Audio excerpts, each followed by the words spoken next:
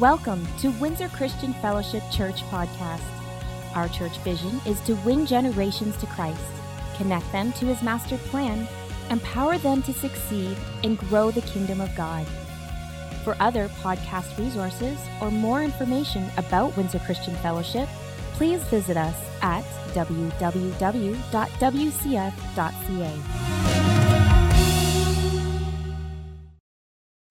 So on Friday, Pastor Larry preached his favorite message, apparently, we found out, on dying. And you know what? It's kind of funny to think about, but in reality, in order to have a resurrection, you have to have a death. So it's such an important thing. Friday, Good Friday, we had a little special service where we talked about... Hey, hold up. I think some people are still dead in this room. Oh, no. Yeah. All right. I think you should... Time for a resurrection. I don't think you should be yelling like you are right now. Okay, you know what? I'll talk a little quiet. I'll use my inside voice. Okay, thank you. Okay. Or we might just need a resurrection. Yes, that's true. Let's wake them up. I agree. Yeah, so, if you're here Friday, Pastor Larry gave a message on dying. It was fantastic, and it leads us right into Resurrection Sunday. The two go hand in hand. So we just wanted to honor and welcome Pastors RJ and Mary to the stage. They're going to be bringing a message on the arising part of Easter. Good morning, good morning. Good morning. Happy Resurrection Day. Happy Easter. We're so glad all of you are here with us.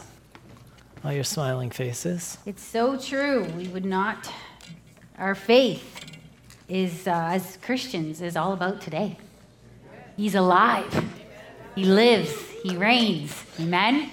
But before we get into too much of a message, this morning when I woke up, I actually found 2 Easter bunnies in my backyard.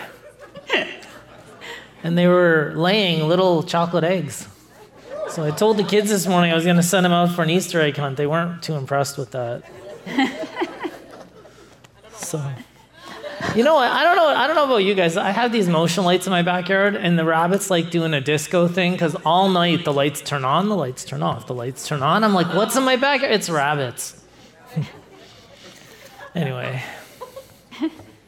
Yeesh. Back to the resurrection. So today we're going to be concluding our series on essential habits, and I'm super happy my wife's up here with me. We went through habits of praying and forgiving and serving within and without the church community, generosity. We talked about awakening. We talked about dying. And, the one that I kind of left out was really the motivation for all of those essential habits, which is love. And when the essential habits that we've talked about are operating in your life, all of them, you come to this place of overflow. And it's in that place of overflow that we, God's people here on earth, arise. And we step into the place that God has called us to. And too many people try to arise without love. Okay? This creates revolution, but we don't need a revolution. And some of you are like, wait a minute, yes we do. No, you don't. Okay.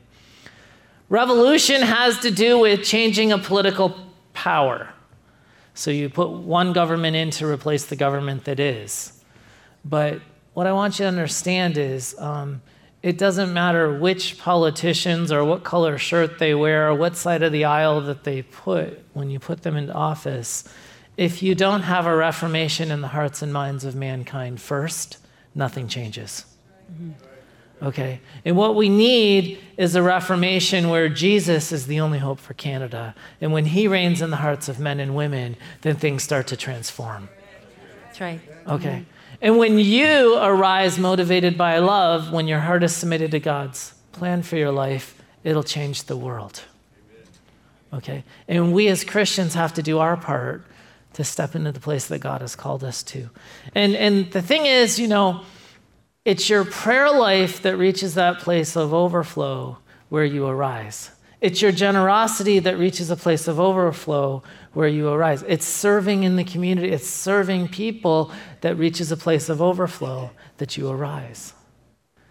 That's when you're moved with compassion to go and pray for people who are sick, that need healing. It's in the place of overflow. Because if you're just hanging on, barely getting there, and you can barely wake up if you can barely survive in your faith, how are you ever going to take a message of hope to others? I'm just asking.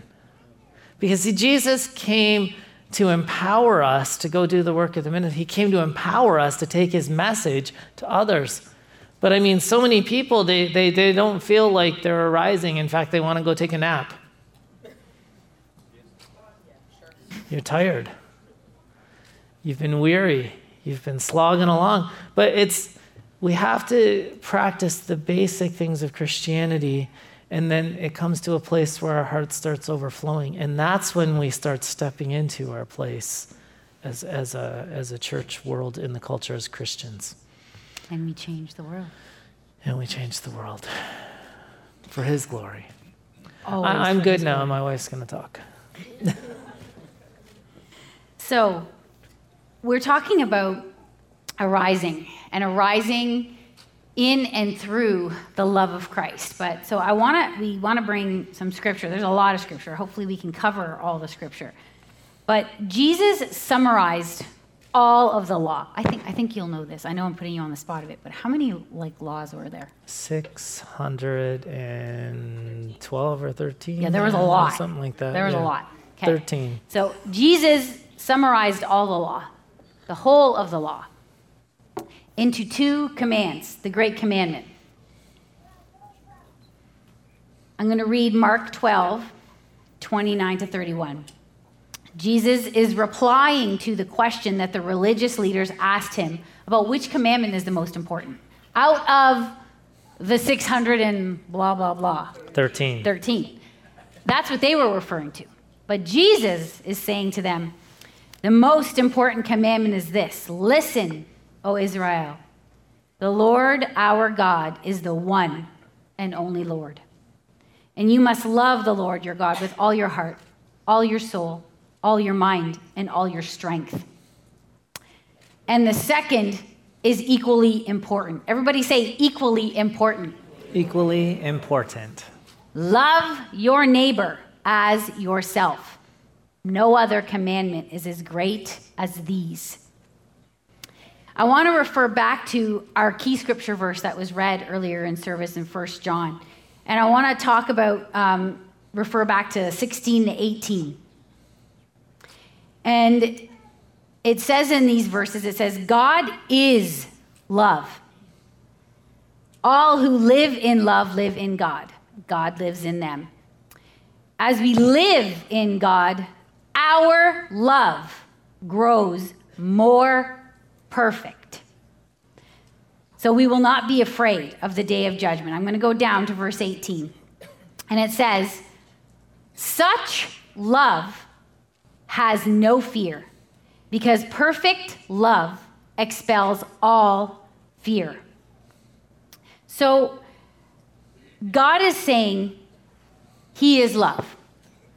And he is telling us that our love has to be perfect. The only place in the Bible where God demands and commands us to be perfect is in our love, and that we have to grow deeper and higher and stronger in our love. In fact, Jesus says in this chapter, so we're talking about what kind of love, okay? So we're not talking about the kind that the world gives. In fact, Jesus in Matthew 5, in that chapter, verses 44 to 46, I'm just going to summarize it a bit.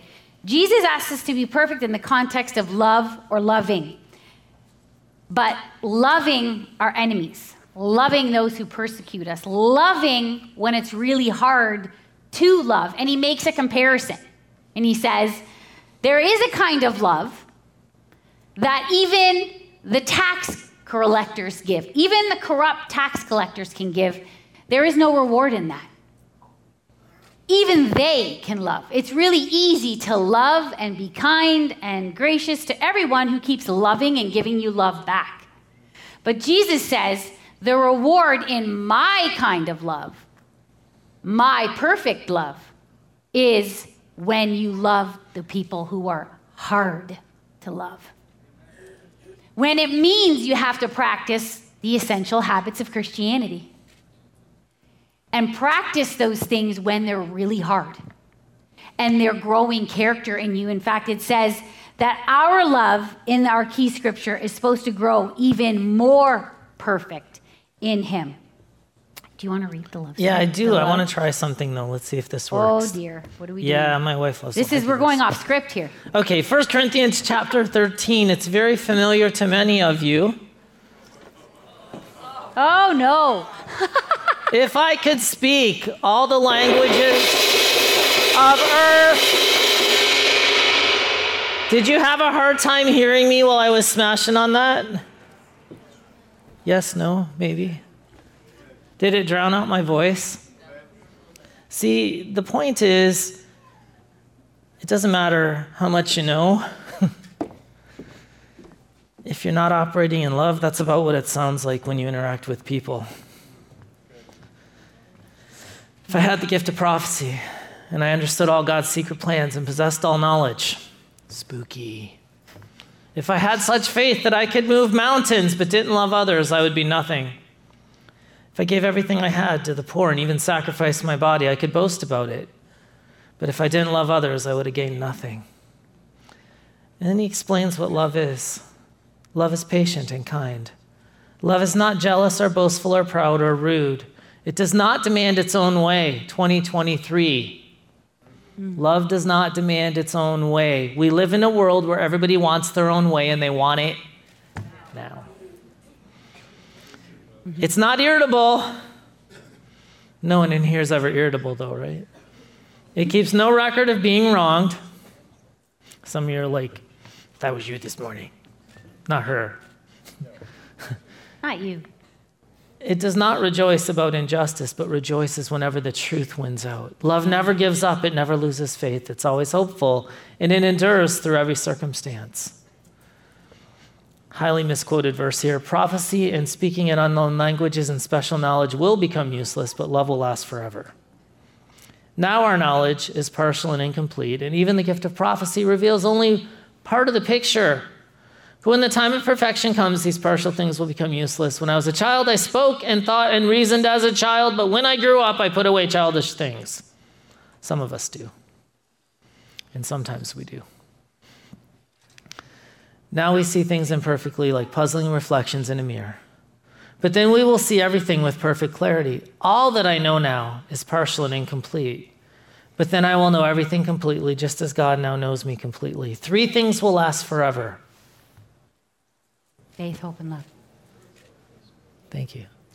Anyone else? Faith, hope, and love. But the greatest of these is love. Love. Go ahead. Love isn't love. So, Pastor Archie just read what love is. The kind of love that represents who God is. Because God refers to himself about who he is. He is love. God also says he is truth. He is mercy. He is grace. He is justice. He is hope. He is all of these things. But the kind of love, which is so amazing, that God gives us, that is perfect, is a choice. Because true love isn't love without the choice. That's what makes it really hard to love others when they're not lovable. Have anybody ever heard the phrase, love is an action word? It's a verb. Love is a verb. You have to choose to love.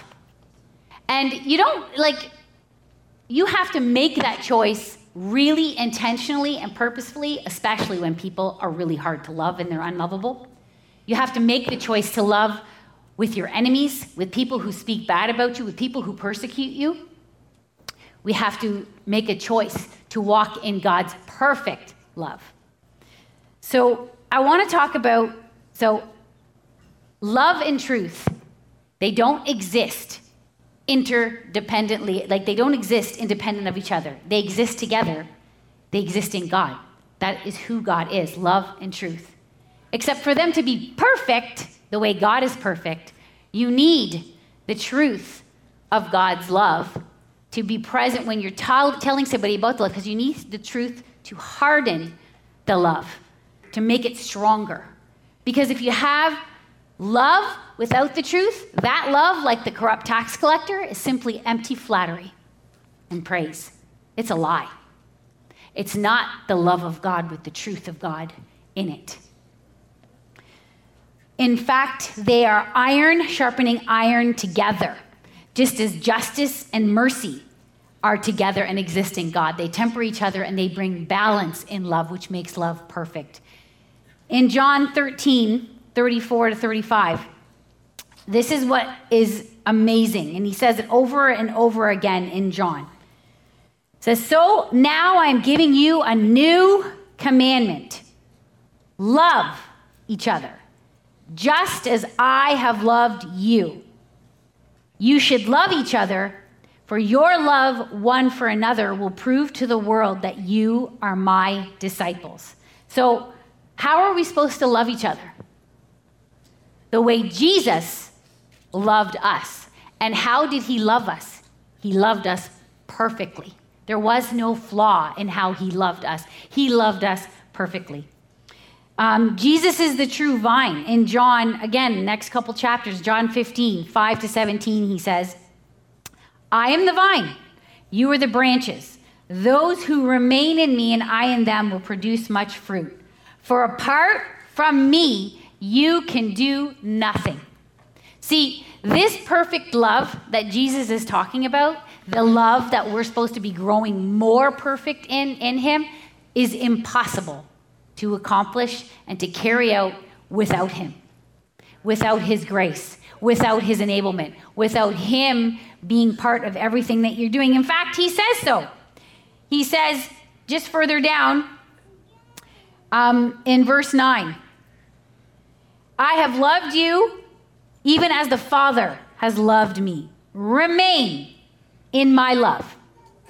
When you obey my commandments, you remain in my love. Just as I have obeyed the Father's commandments and remain in his love, I have told you these things so that you may be filled with joy.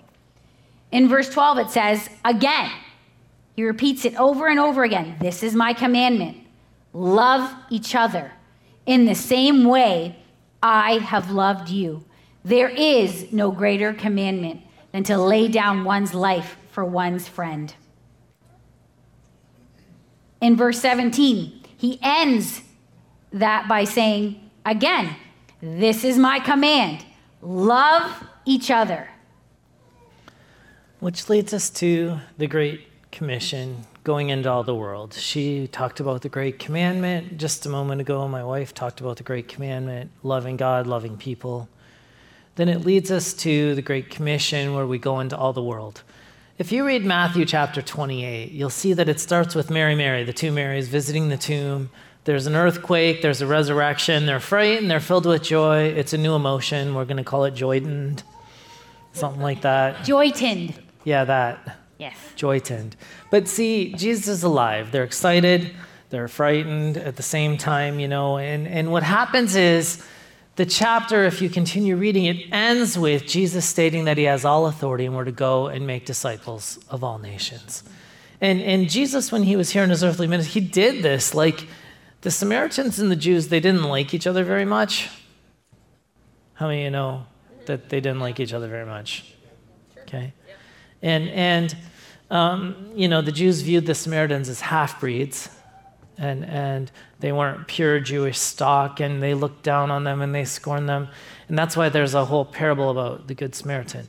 But who is my neighbor? But see, Jesus went to the woman at the well that you saw Des and Kim talk about. And he was moved with empathy and compassion. And it wasn't like it was normal for a Jewish man to go speak to a Samaritan woman, especially in the middle of the day, especially at the well, which, that was a big deal for them.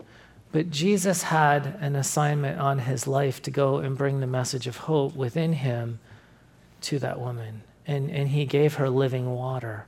And that living water made her come to a place where she could be alive before God. And churches today, when we look at the Great Commission, there's probably three branches of churches, and some of them, they focus on winning the lost, and evangelism is really what they focus on and emphasize, and they're all about winning the lost and bringing people in and getting them saved. And we call those a lot of times the seeker churches, because after they get saved, there's no process of disciple. They don't form the character of Christ. They don't make them into disciples. Then there's other churches, which I think is probably the bulk of churches in Christendom. And they put the emphasis on the discipleship, but not on winning the lost, because it's not their job to go win the lost. It's the missionary's job to go win the lost, or the evangelist's job to go win the lost. So they don't bring many people in, but the people that do come in, boy, do they make them into disciples.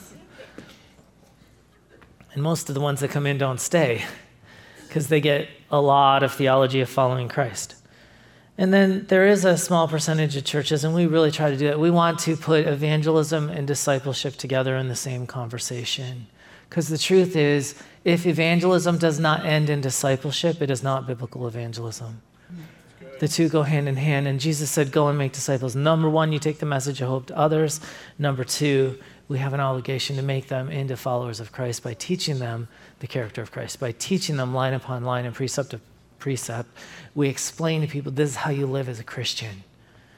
And I mean, how many of you need someone in your life to come alongside you when you're and say, hey, let me show you a more excellent way according to the scriptures? Mm-hmm.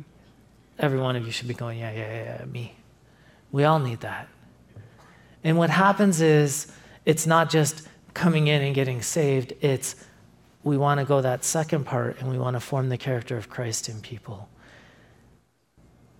I'll come back to that. Okay. You go. Want me to go? Romans 12. Okay, I'm going to touch on just something that you just said very quickly. So we were just talking about how God's perfect love expels, casts out all fear, and sets you free. And I don't have time to go into everything that sets you free from. Let's just say it sets you free from everything, okay? It casts out all fear, every kind of fear, God's perfect love. So I want to go back to that awesome spoken word, the woman at the well. And the truth is, if we, as a body of Christ, us as individuals really have come in contact, an encounter, like she did, with the revelation, with the experience, with the in-knowing feeling, I have just encountered the love of God. I have just experienced the love of God. How many of you have ran through your town shouting and jumping and leaping for joy and saying, come, do you know Jesus? Come and see my Jesus, this Jesus that set me free from everything, from all fear, from all anxiety, not caring what anybody thought. When was the last time that the love of God set you free from all of that you were ready to go and rise up and say, do you know my Jesus? Because if you don't, I need to tell you about my Jesus. And she went and she had encountered Jesus, experienced that love. And she said, I need you to know. I need you to know this Jesus. I need you to know the love of God that I have just encountered, that I have just experienced in my life. It set me free from all fear, all of it. No oppression, nothing. I'm free. I'm ready to rise up. Church, God is waiting for a people ready to rise up. A people ready and not put off by opposition, challenge, or resistance. A church of God ready to rise up and resist the enemy and tell him to flee. He has to get behind you. A church of God ready to rise up because he said the gates of hell will not prevail against it. I'll do it. Romans 12. Okay. I'm going to take But I still need to finish something. Let me do it. And if I miss it, then you can put it in. All right. Okay. Okay. In Romans 12:21, don't let evil conquer you, but conquer evil by doing good. See, I need to learn all the languages, even English. What is good? What or who defines goodness, right? do you allow the world system to determine for you what is good, or do you look to the standard in the Word of God to determine for you what is good? And who is good? And Amen. who? Wickedness. Amen. It's all over in the earth, and we know that now we live in a day when good is called evil and evil is called good. Mm-hmm. You know, there was a day when I saw someone walking down the street, I'd pull over and say, hey, do you need a lift? I can't do that anymore. I mean, I can occasionally, but you have to be really careful when you do that because it's a weird world. There's confusion, there's lies all over the earth, okay? People are getting attacked in their identity on who they are and whose they are. Mm-hmm. If you don't go to God for answers, you go to Google for answers, or Siri, who was trying to talk to us in the first service, right? Yes. You know, you get filled with deception because truth is something that is either in the Word of God and God gives us truth and sets up truth, or it doesn't. And, you know, at the end of the service, we close with something to the effect of, WCF, you've been equipped, now go, and you say, be the church. But what does that mean? That means that, picking up with what I was sharing about the Great Commission, that it's not just the missionary's job to take the message, it's your job and my job to walk outside the four walls of this building where we gather together and start being the church and sharing the love of God with others. Amen. We serve humanity. We lay hands on the sick. We preach to those who are poor. We release those who are oppressed. Why? Because we have the nature of God within us, and the Spirit of God in us wants to set people free. And when you're obedient to what the Spirit of God says, guess what? People find freedom. Amen. I don't save anyone. Jesus can operate in and through me to bring people to a place of freedom. Amen. Okay? And from there, go to Matthew 10. I will. I did okay. I covered most of your stuff. Thank you. I got you. Okay. I want to go back first to talking about, okay, so Pastor RJ said, the world is going to call evil good and good evil. So when we read Romans 12:21, don't let evil conquer you, but conquer evil by doing good. You know, when you're doing that good, the good of God, the world is saying you're doing evil, right? That's what's happening.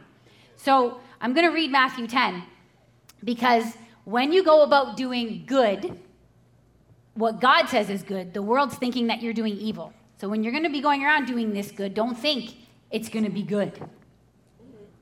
Some things are going to happen, and Jesus says some things are going to happen. Matthew 10, 16 to 31. I am sending you out as sheep among wolves. So be as shrewd as snakes and as harmless as doves. So I want to just stop there and talk about, I went up to look up the word shrewd, because I thought, yeah, what is this word like? You know, I want to zero in on it. And I think it's really cool what Jesus is telling us to be. The word shrewd means astute, sharp, discerning, piercing, perceptive, quick-witted, savvy, and streetwise. This is who Jesus is calling us to be. And on the other side of that, he's saying, but be harmless as doves. So you need to be all of those things, and you need to walk out your love walk and be perfect as he is perfect. But beware, for you will be handed over to the courts and will be flogged with whips in the synagogues. You will stand trial before governors and kings because you are my followers. But this is your opportunity to tell the rulers and other unbelievers about me. Remember, a body of believers who are not put off by opposition. When you're arrested, don't worry about how to respond or what to say, because God will give you the right words at the right time. For it is not you who will be speaking, it is the Spirit of the Father speaking through you.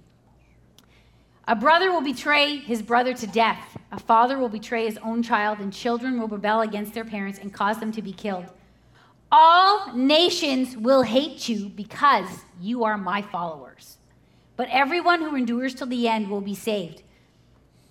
I tell you the truth, when you are persecuted in one town, flee to the next. So that means go and tell the next town. Verse 24. Students are not greater than their teacher. Slaves are not greater than their master. Students are to be like their teacher, and slaves are to be like their master. Since I, the master of the household, have been called the prince of demons, the members of my household will be called by even worse names. But don't be afraid. A church and a body of Christ walking in God's perfect love expels all fear. So don't be afraid of those who threaten you. For the time is coming when everything that is covered will be revealed, and all that is secret will be made known to all. What I tell you in the darkness, shout abroad when daybreak comes. What I whisper in your ear from the housetops for all to hear. Don't be afraid of those who want to kill your body. They cannot touch your soul. Fear only God, who can destroy both soul and body in hell. What is the price of 2 sparrows? 1 copper coin? But not a single sparrow can fall to the ground without your Father knowing it. And the very hairs on your head are all numbered. So don't be afraid. You are more valuable to God than a whole flock of sparrows. And I make his life easier. Yes, you don't have much hair. I know. Revelation 12:11 says, and they overcame and conquered him because of the blood of the Lamb and because of the word of their testimony, for they did not love their life or renounce their faith. You know what? They did not love their life. That is a church not being afraid. 1 Timothy 6:1-12 Just in 12. the Amplified. What? Just 12. Oh, yes, just 12. You're right. Fight the good fight of faith in the conflict with evil. How many of you know that we're in conflict with evil? Forever until Jesus comes, we're in conflict with evil.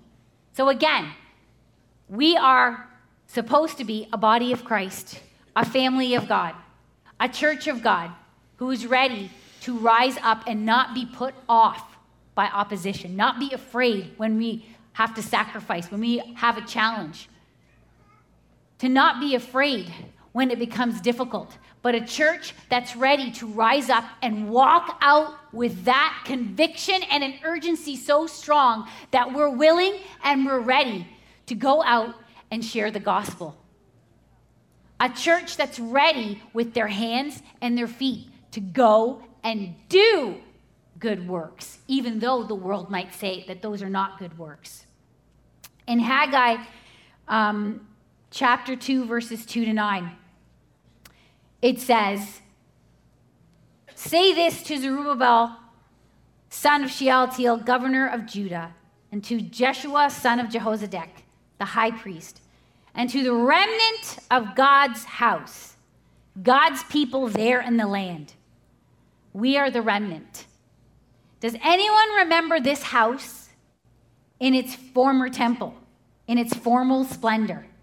So I want to stop right there, and I want to ask us to ask ourselves right now, what is the current state of the church and the body of Christ here in North America? What is it? Are we rising up? Are we the ones influencing and taking over and sharing and going out? Are we actually free from fear and walking in God's perfect love? How, in comparison, does that temple look now? It seems like nothing at all. But now, says the Lord, be strong, Zerubbabel. Be strong, Jeshua, son of Jehozadak. Be strong, all you people still left in the land, God's remnant. And God says to them, now get to work. For I am with you, says the Lord of heaven's armies. My spirit remains among you, just as I promised when I brought you out of Egypt. So Do not be afraid. For this is what the Lord of heaven's army said. In just a little while, I will shake the heavens and the earth, the oceans and the dry land. I will shake all the nations, and all the treasures of the nations will be brought to this temple. I will fill this place with glory, says the Lord God of heaven's armies. The silver and the gold is mine, says the Lord God of heaven's armies. The future glory of this temple will be greater than its past glory. Do you know what that temple is and who that temple is? That's us. The Lord God of heaven's armies, the Spirit of the Lord, not by might, not by power, not by man's, by my Spirit, says the Lord. The Lord God of heaven's armies is saying, get ready, get to work. Hands and feet, are you ready to go out and do good works? Are you ready to further and arise and advance the kingdom of God? Are you ready to go out and do that? Because the Lord of heaven's armies is saying, I will provide for my work. The silver and the gold belongs to me. All the money, all the resources, heaven and earth is mine, says the Lord. I don't need your money. It already is mine. It belongs to me. So God is bringing it into the house for us to steward, not for ourselves, not for our glory, but for the kingdom of God. Amen. That's right. To further his kingdom, because it's God's will that all men be gathered unto him, to know him and his perfect love. But that perfect love isn't going to, we have to grow in that. As Christians, as a body of believers, we need to arise in that conviction. I know I am loved by God. And if I'm loved by God, that love that I am experiencing, that I am growing deeper in every day, it should be expelling every fear, everything that we're afraid of, every oppression, every demon in hell. It should be expelling all of it and us being able to rise up and go forth in what God has called us to do. Amen? Amen. How many of you are perfect in your love walk? So the rest of you, can you stand with me, please?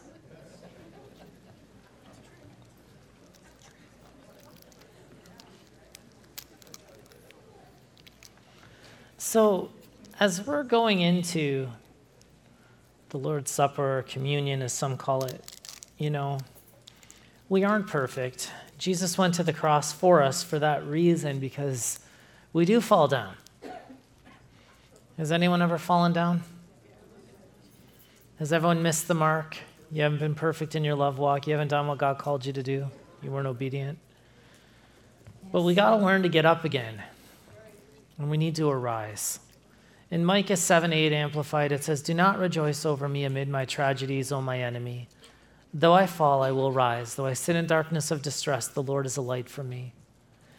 And God wants to be a light for you. He wants his word to illuminate your path. He wants it to come alive in your heart, and he wants to change the way that you live.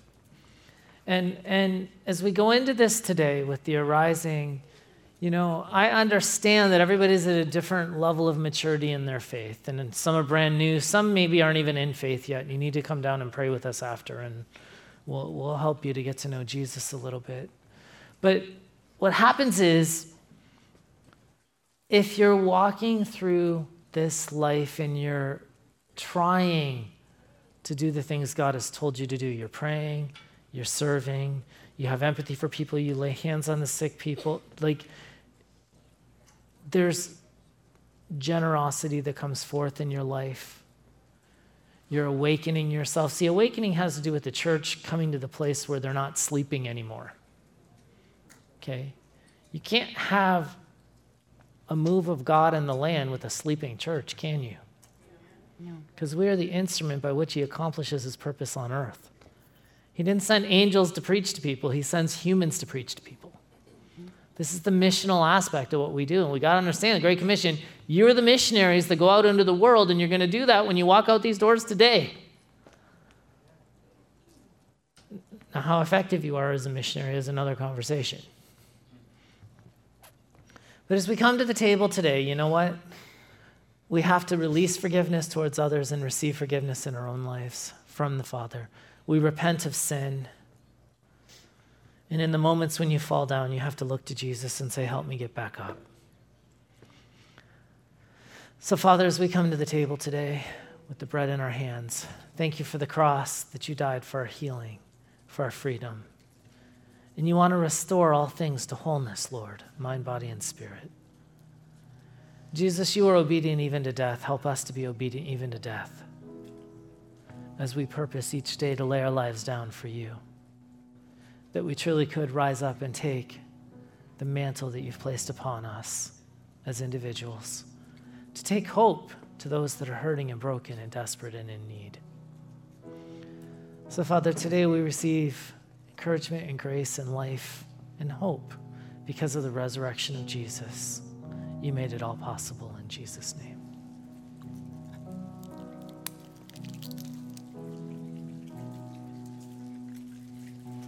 You know, as we receive the cup today, I'm the first person to say and admit there are lots of levels of victory that I am walking out with the Lord and fear in my life that each of us, we have to overcome. Because Jesus, without him, but for the grace of God, we need him. I want to read to you this scripture. And this is just a mystery of the incredible power and perfection of the love of God. In Luke 23:39. It says, one of the criminals hanging beside him scoffed, "So you're the Messiah, are you? Prove it by saving yourself and us too, while you're at it." But the other criminal protested, "Don't you fear God, even when you have been sentenced to die? We deserve to die for our crimes, but this man hasn't done anything wrong." And then he said, "Jesus, remember me when you come into your kingdom." And Jesus replied, "I assure you, today you will be with me in paradise."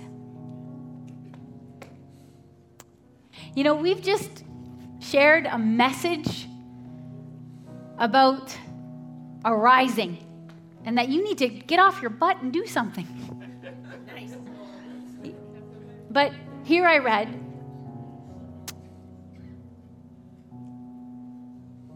a scripture about someone, a criminal who is guilty. He was guilty. He is guilty. That's us. That's you and me. We are guilty. And the relentless, fierce, incredible, I don't have the words, the mystery of God's perfection and love in the cross of Christ. Nothing, absolutely nothing that we can ever do for him will ever come close to measuring up to what Jesus did in the cross of Christ and his love and his sacrifice for us. Nothing we could ever do. But because of that perfect love, we respond. If you have truly have encountered and experienced the love of God, that we have allowed it to transform our lives, why are we keeping such love to ourselves? Why are we not, like the Samaritan woman, running out wherever we can to say, "Do you know my Jesus? My Jesus, he set me free. He healed me. He freed me from it all.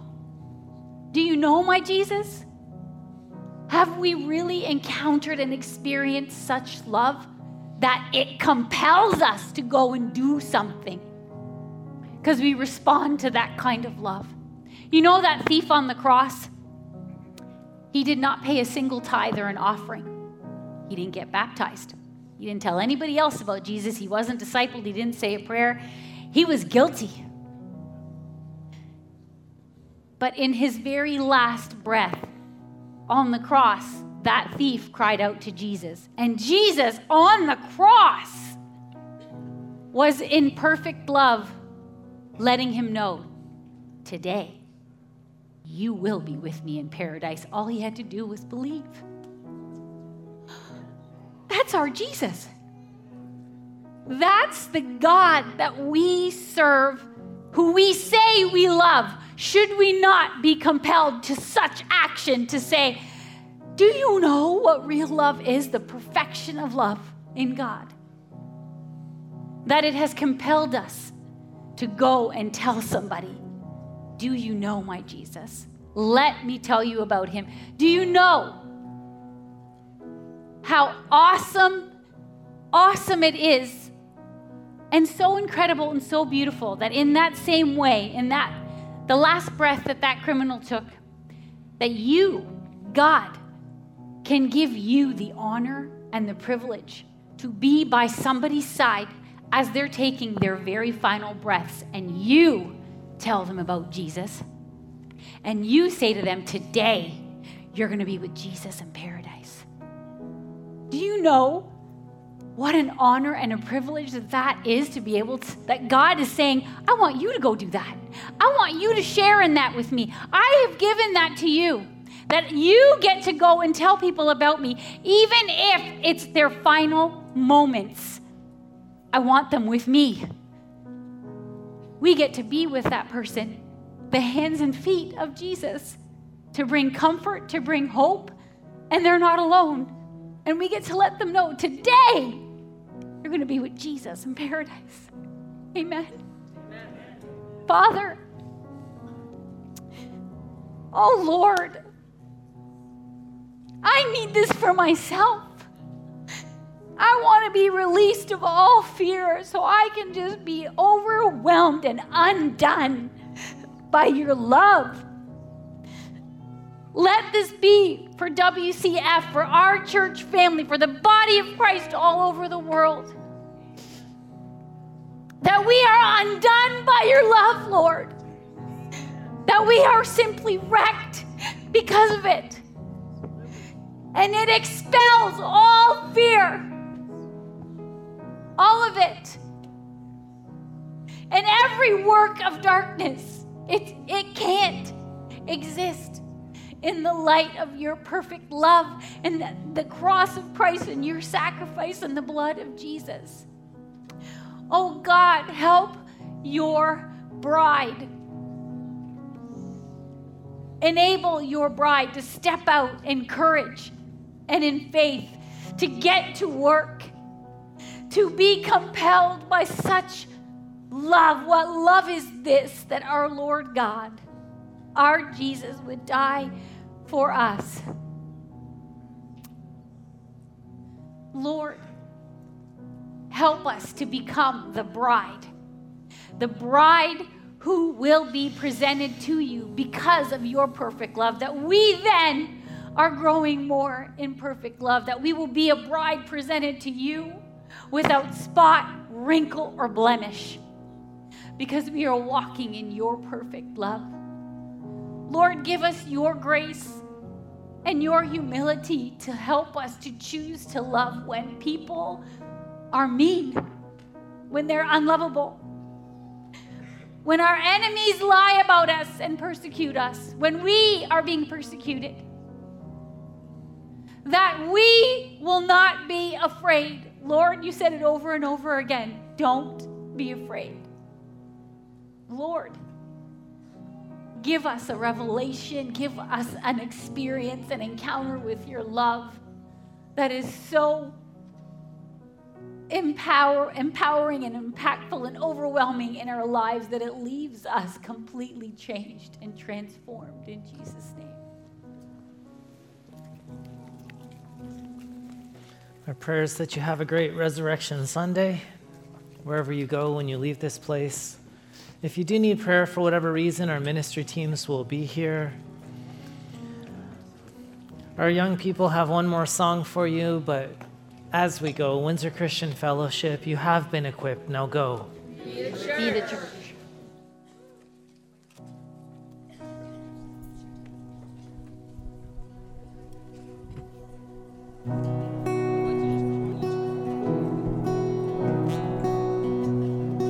If you guys want to come to the front to worship, you're more than welcome. Known of my sorrow and dead of my sin, lost without hope with no place to begin. Your love made a way to let mercy come in. When death was arrested, my life began. Ash was redeemed, only beauty remains. The orphan heart was given a name. My mourning grew quiet, my feet rose to dance. When death was arrested and my life began. Oh, your grace so free washes over me. You have made me new. Now life begins with you. It's your end.